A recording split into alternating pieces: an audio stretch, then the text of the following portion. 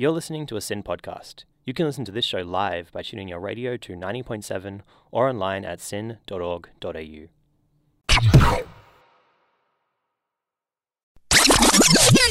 Due to some confusing, boring legal stuff, SYN can't podcast any of the knee-slapping tracks that are played on air. To dance along with us in the studio, you'll need to listen live. Tune your radio dial to 90.7 or stream it online at syn.org.au.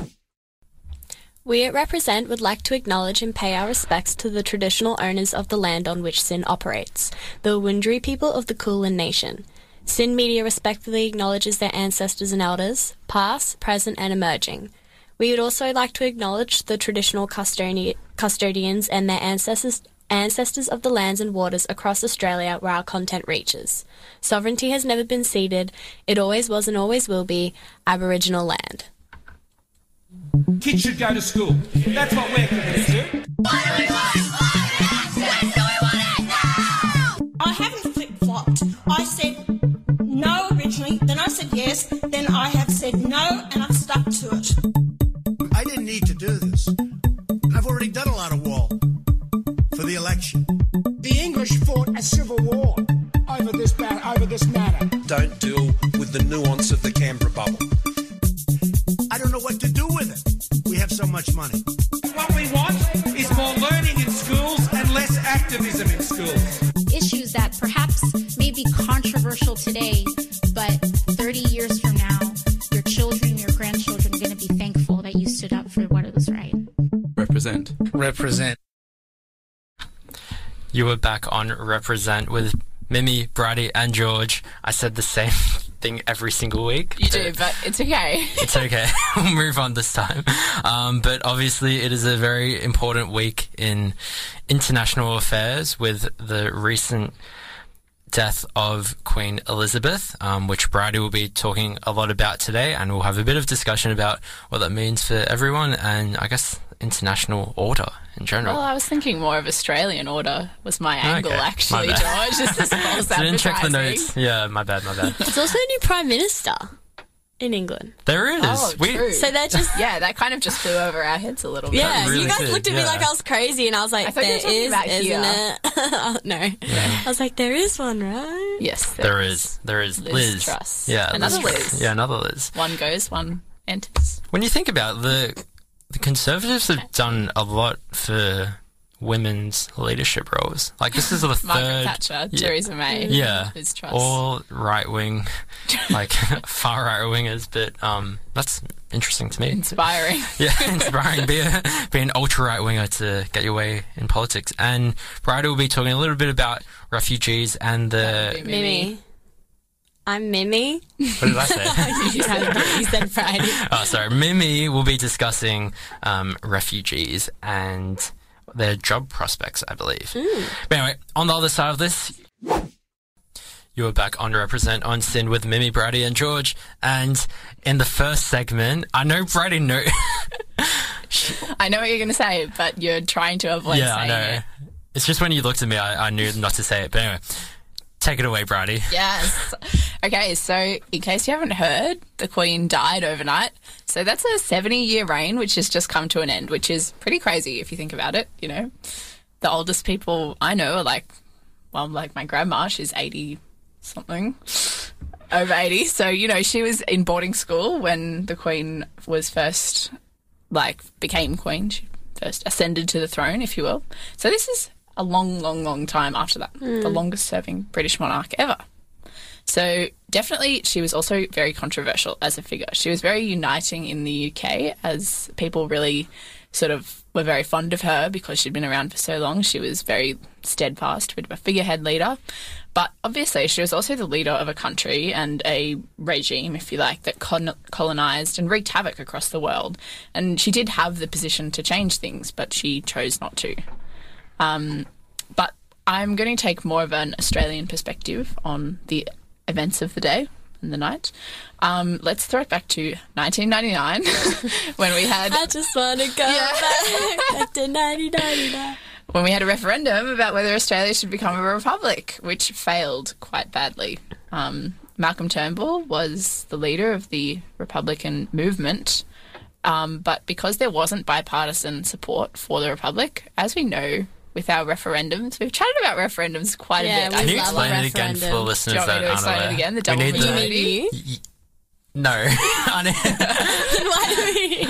Okay, I'll do it quickly. The double majority, if a referendum wants to pass, it has to have 50% nationally, a majority, and 50% in 4 out of 6 states. I thought it was every state, but it doesn't count the the territories. You just wanted to debate. We do this every time. Yeah, because we've done it 3 times. That's why I was like, why do we need to talk about it again? Well, I think everyone needs the standard year 11 legal studies recap every week. Fair enough. Yeah. Every 3rd week we'll do it. Yeah. We'll just keep it really it's part fresh. of the curriculum. Yeah. Anyway, so because John Howard doomed it to fail by not supporting it, even though he proposed it, we can really see that bipartisan support is really necessary for referendums to pass in Australia. Only 8 out of 44 ever have passed since Federation. So I read a little thing from a speech that Malcolm Turnbull gave in 2013, so it was a bit old, but he was just talking about sort of reflecting on the Republican movement and what happened at that referendum, and that was basically, he was kind of arguing that we can't be pushing for a republic, because we hate the Brits. He was like, it's a POM-hating, Brit-trashing argument or something like that. He said it has to be something about loving Australia, which I just kind of thought was an interesting idea, and I think he's right. I don't think he's wrong. I don't think many people would go around being like, I want a republic because I really love Australia. No, I don't think many people would, but I think he's right. Yeah. Because I feel like, I just feel like you don't get anywhere by trashing someone. You've got to appease them. Yeah. It's like positive feedback. No one wants to do what you say if you just go, you suck. Reverse psychology. Yeah. A bit of reverse psychology. It's kind of contradictory how, the idea of people wanting to want to become a republic because they love Australia, which is normally, the patriotic side, which is normally right-wing, yet the people who are pushing for the republic is generally the left-wing. That is interesting. I hadn't thought about that. It's a bit peculiar. Yes, well, we've been hearing sort of rumblings for years in, the political system being when the Queen dies, or if she abdicates, but she didn't. When the Queen dies, that's when we'll become a republic, and that'll increase the push for republicanism. And the debate has been kind of pushed off until this point. Now we're at the point, and we've already had Adam Bandt tweeting this morning before 8:30. That's an early morning tweet. He goes, condolences to the royal family, but we need to be a republic and have a treaty right now. Yeah, well, I think it's the time. No one really likes Prince Charles. Exactly. King Charles now. Well. Yeah, and Charles. I think things would be so much different if it was William and Kate. I think people would have more of a monarch sentiment, because I think they kind of see her as they're much not more another liked. Di, but just more liked. Yeah. But I feel like Charles. No one likes Charles, and he's very unpopular, and so that's another reason I think that it's probably more likely now than ever. Yeah, I agree. Because he's such an unpopular dude. Well, do we think that perhaps there would have been, a drive for a republic had she lived a little bit longer, say another 10 years, which would be crazy. A little bit. You know what I mean? But in that time, she'd have to write a letter to herself. She would have to. But do we think that the trend was going in that way anyway, of becoming a republic, or do you think that this had to happen for us to become a republic? Well, I know that Labor had already flagged it. If it's re-elected for a second term, they'll hold a referendum on the Republic. Jeez, he's just holding referendums left, right and centre. That was initially a campaign promise, but then they backtracked from that, I think, in time. They? Yeah. Oh, my bad then. Maybe not. I think they'd be open to it, but they're not it's not guaranteed. A promise to, You know what I Nothing's think? Guaranteed. I reckon if they did a voice to Parliament referendum and that was successful, then they'd try to do the referendum for because I don't think you could do a referendum and then fail and then be like, we're going to try again. For that reason, but also, I think the voice to Parliament would be a good indicator of whether people would want to do a treaty kind of vibe and not have and change quite fundamentally, not fundamentally in the sense of the voice, but I mean, a republic would very fundamentally change the political system. That would be crazy. We'd have to have our own military.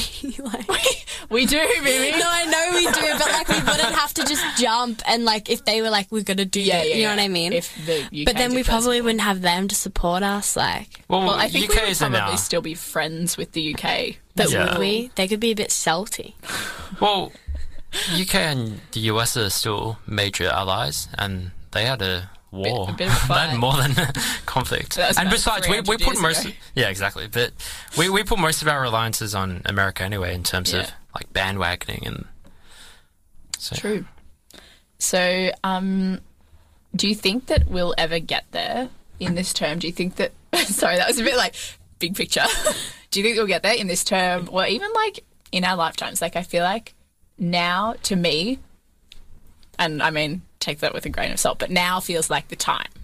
I don't think it'll happen now, but I think there'll be a referendum in our lifetime. Yeah.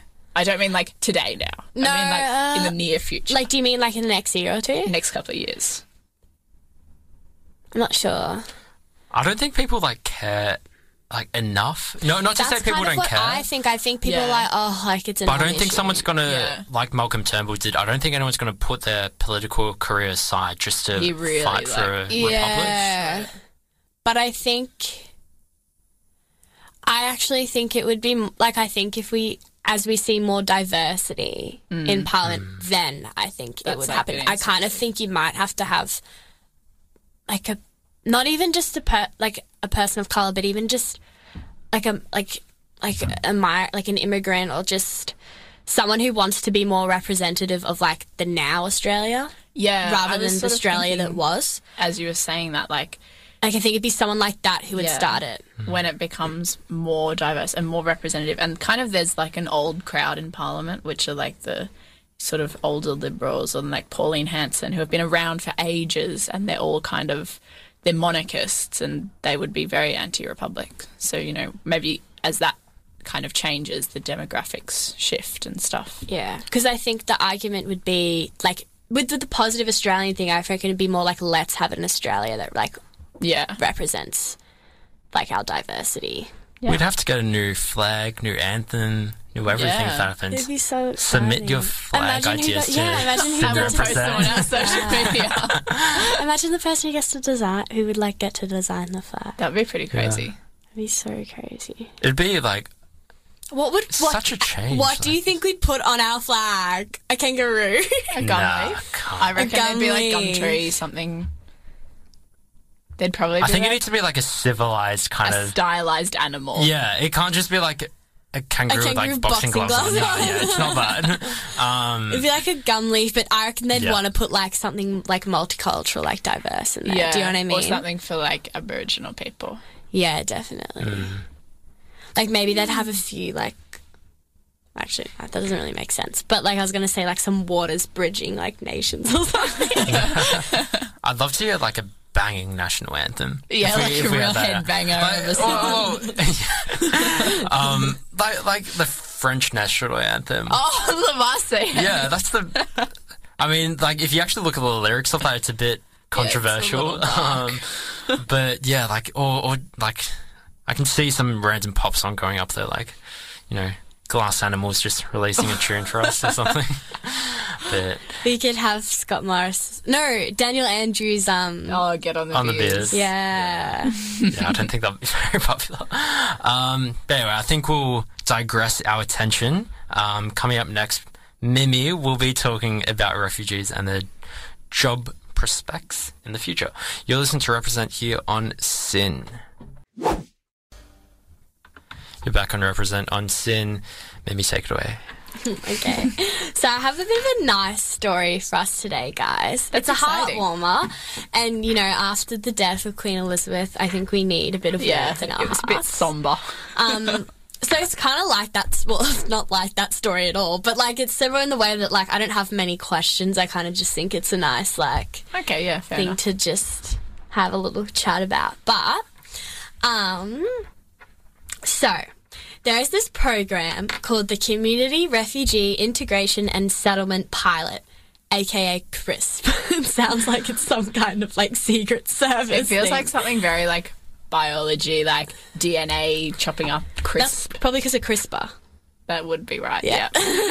So it's called CRISP, and the program uses local people to help refugees kind of integrate into the community. So I'm not particularly sure whether this program is like nationwide or if it's just in New South Wales. But the idea is that a group of people from a local community register to join, and then they get matched with a refugee or like a family, and they help them integrate.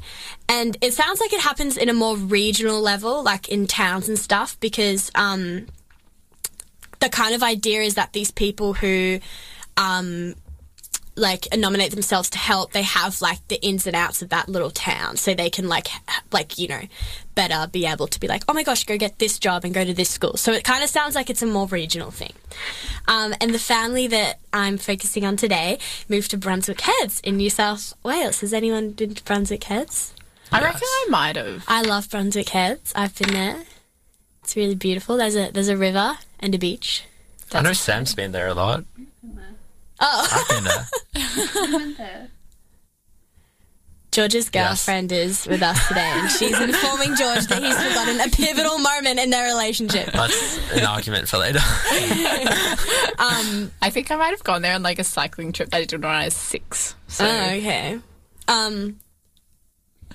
Anyway, so the support group from Brunswick Heads has helped this family find housing, schooling, and employment. And in this specific area in Brunswick Heads, the support group is made up of 10 women. And what is special, as I've said about this arrangement, is that the women know the area really well, and they know all the businesses, they know the people, and so they can work out what can be provided to this family. So they went to CRISP and they said, we are low on hospitality staff, match us with someone who like works in that industry. And so they were matched with Syrian refugees Assam Mahmoud and Dua Madini. And Assam is a chef, so straight away he had the local businesses of Brunswick Heads offering him heaps of jobs, and he said it was really nice in the article of ABC. So he got a job as a chef in one of the restaurants. And so like the women who do this, I guess, kind of like facilitate this, like they go to the restaurant and be like, we have this person, like they're kind of like, you know, the middleman. And they also just do other things like help with Medicare and like run errands and just like all that type of stuff. So as we know, there's been job shortages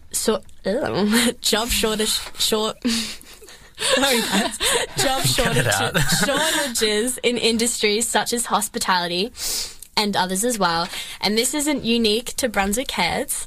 And this article kind of points towards the idea that if we have this program that works well, perhaps it can be used to fulfill one of the key announcements from last week's Job Summit in Canberra, which was to boost migrant intake by 35,000 per year to ease skills shortages. I have 2 things to say. Okay. Number 1, I can feel my economics teacher like shaking in his boots. He'd be so excited.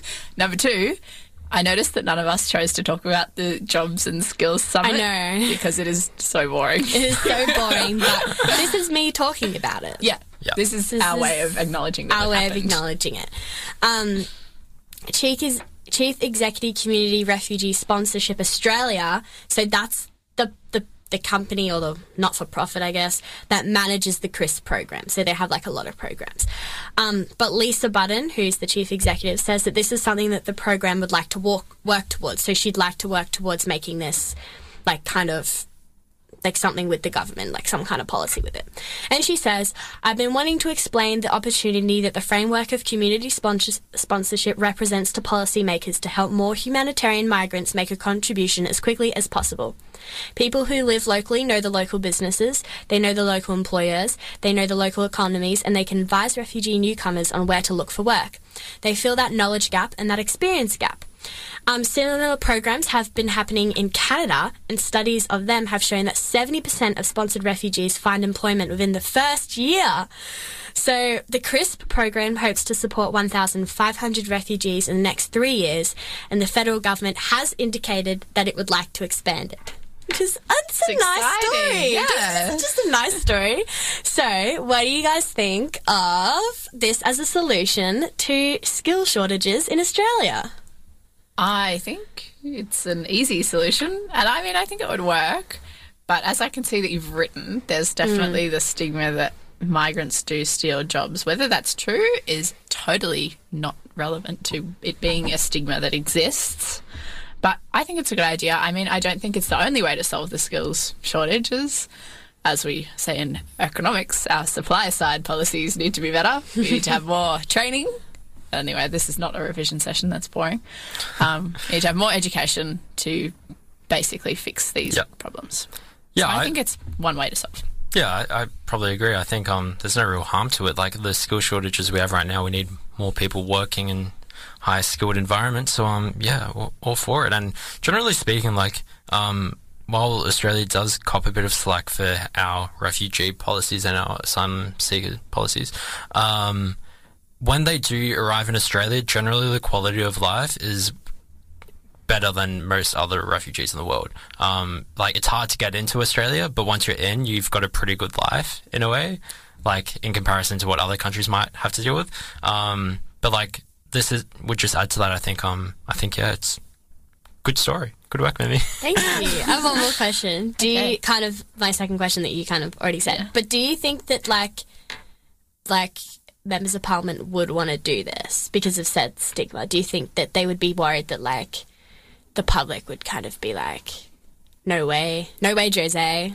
Isn't it No Way Jose? I know, it's from Kath and Kim. Yeah. How do you say Jose instead of Jose? I reckon it would...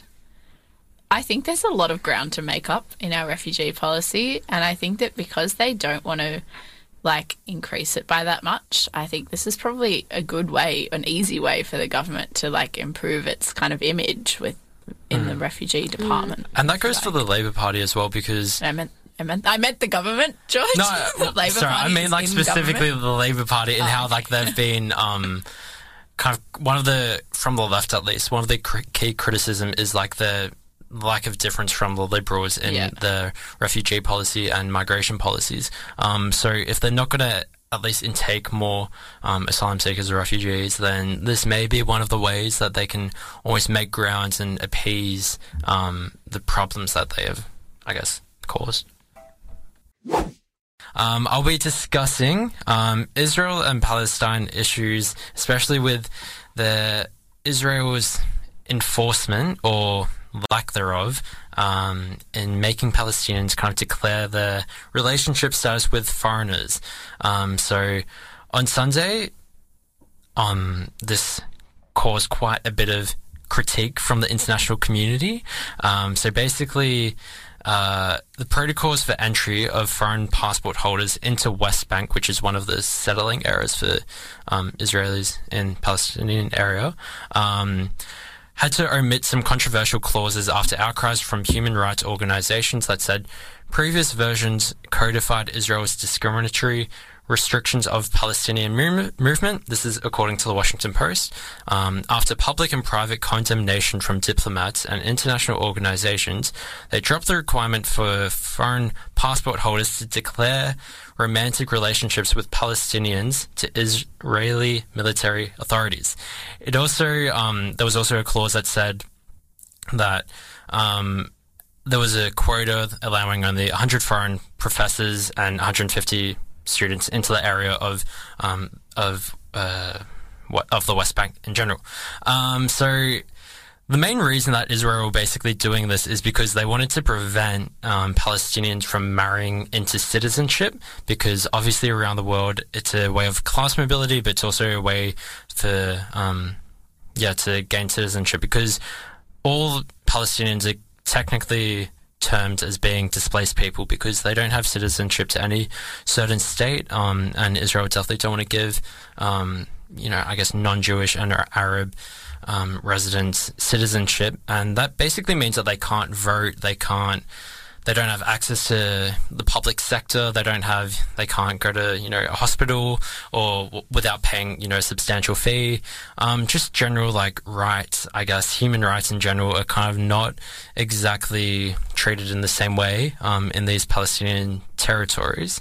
So to further add to that, a Palestinian digital rights expert and policy analyst said that the aims of the rules were basically surveillance. And to quote, with the new policy, Israel authorities want to map out social circles and property of Palestinians who live abroad with foreign passports. The entire identification system is built to control the most two crucial aspects of Palestine, people and land. Now, in a way, it will also apply to Palestinians with ties to the West Bank, she added. So all of this, like, from a non-Israeli and a non, I guess, American sentiment is that, yeah, it's kind of infringing on the rights of Palestinians to have the ability and self-determination in a way. But at the same time, the argument from the Israeli side is it's their sovereignty and they have the right to their own sovereignty. So it shouldn't be justified by external countries influencing their decisions.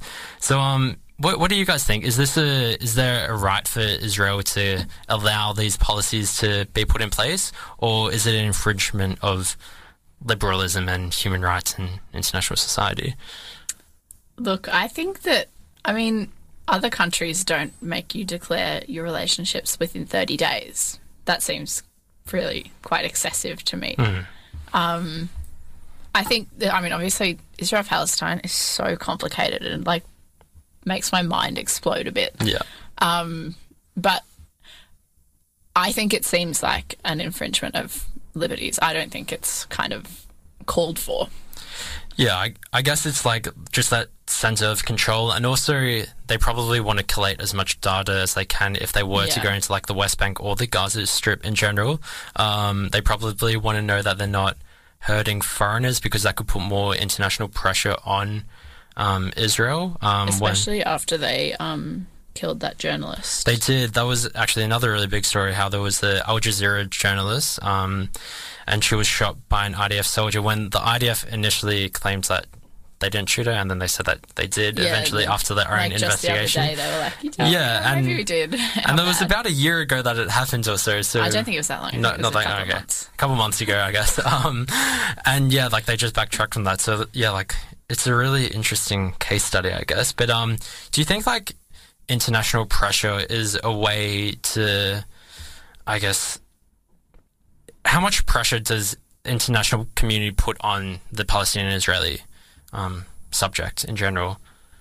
I really can't speak to this particular case study, but if we're talking in general, I think the international community has a very big impact on putting pressure on any kind of foreign relations issue. I feel like even with Ukraine, you can see how much the international community put pressure. Well, basically no one really thinks that what Russia's doing is great. I think that was because of social media.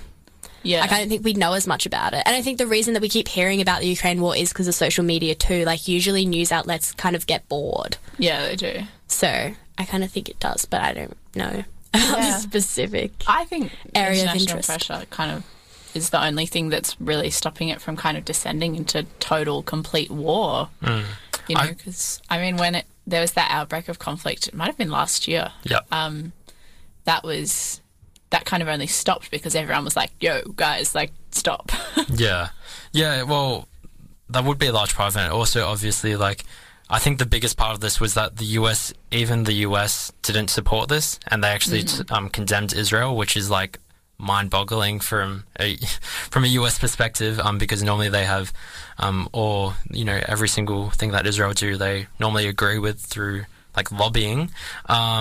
But yeah, it's kind of interesting because I think that international pressure plays a big role in maybe not getting the entire argument across, but at least it provides an incentive for Israel not to go completely ballistic in this situation. And maybe because obviously that Palestine is at the behest of Israel, they only this is kind of their last resort, having said international pressure. But we'll wrap it up there because we are running a bit short on time. You're listening to Represent here on SYN.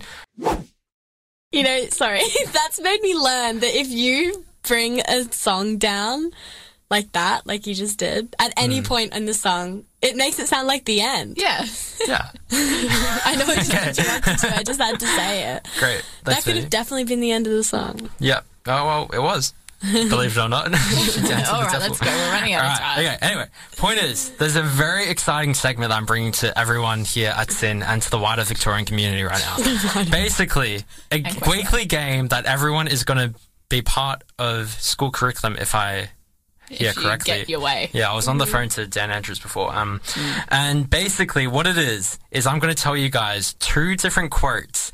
One of them is fake. One of them is a real quote from an Australian politician. I'm not going to tell you which is which, but you've got to tell me which one was right. Then if you get the correct one, you have to tell me what party this politician was from and what the politician's name was. So, are we all clear with the instructions? We're clear. Okay, first quote.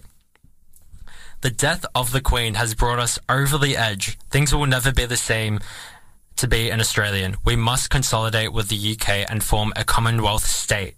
Quote 1. Second quote. Kids from the bush tell me because their speeds are so bad, they keep getting beaten by gamers from overseas. Unacceptable. The second one's the real one. That's... Yeah. No, the Mimi? second one's the real one. What do you think? I think I've definitely heard Yeah, that. I think the second one. Well, what party? Who's it from? Is it Bob So, Catter? you get to tell us if we're right. Oh, yeah. You have to Okay, you are correct. Yeah. Yeah. Okay. And you'd have So to do you something... made up that Commonwealth state? Yeah. That's funny. that was pretty good. That I was took really in 2 good. seconds. Yeah, and what party do we think it's from? I can give Can you a you hint. say the quote again? Okay. Kids from the bush tell me because their speeds are so bad, they keep getting beaten by gamers from overseas. Unacceptable. So you're saying speed is an internet speed. I was a bit confused about what you were talking about at first. I was like, what? Okay.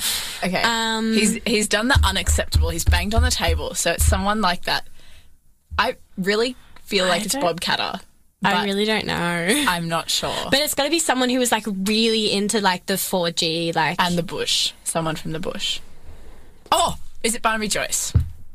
No. Oh. I'll give you a hint. This person resides in the Senate. Oh. Of what one? The federal. Pauline Hanson. No. No, it's not Pauline. It's not Pauline.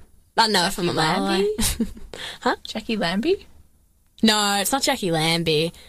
Tasmanians wouldn't even have Wi-Fi. No, I'm kidding. Okay, last hint. Okay. You have said the name at some stage. What? Oh, it's Bob Catter. He's not in the Senate. Oh. To confirm, you'd like to call Mark. That's right. Quick intermission. But that was our wrap up because, that sound effect was saying that your time's up now. Okay. So, the real quote was by One Nation Pauline Hanson. She put a tweet out for that a little while ago. A couple years ago she said that and it struck in my mind. Oh my god. I would not expect it to be that's why it was so shocking to me because I didn't think she cared about No, it's why I was teenage like, gamers or whatever. Yeah, it's a bit It's strange. actually not but, even that rural either. Yeah. Yeah. Oh, well. Good for her. Well, Okay, we've got to go. We got to go. But remember, as always, to Stay political. One more time. You've been listening to a SYN Media podcast where young people run the show.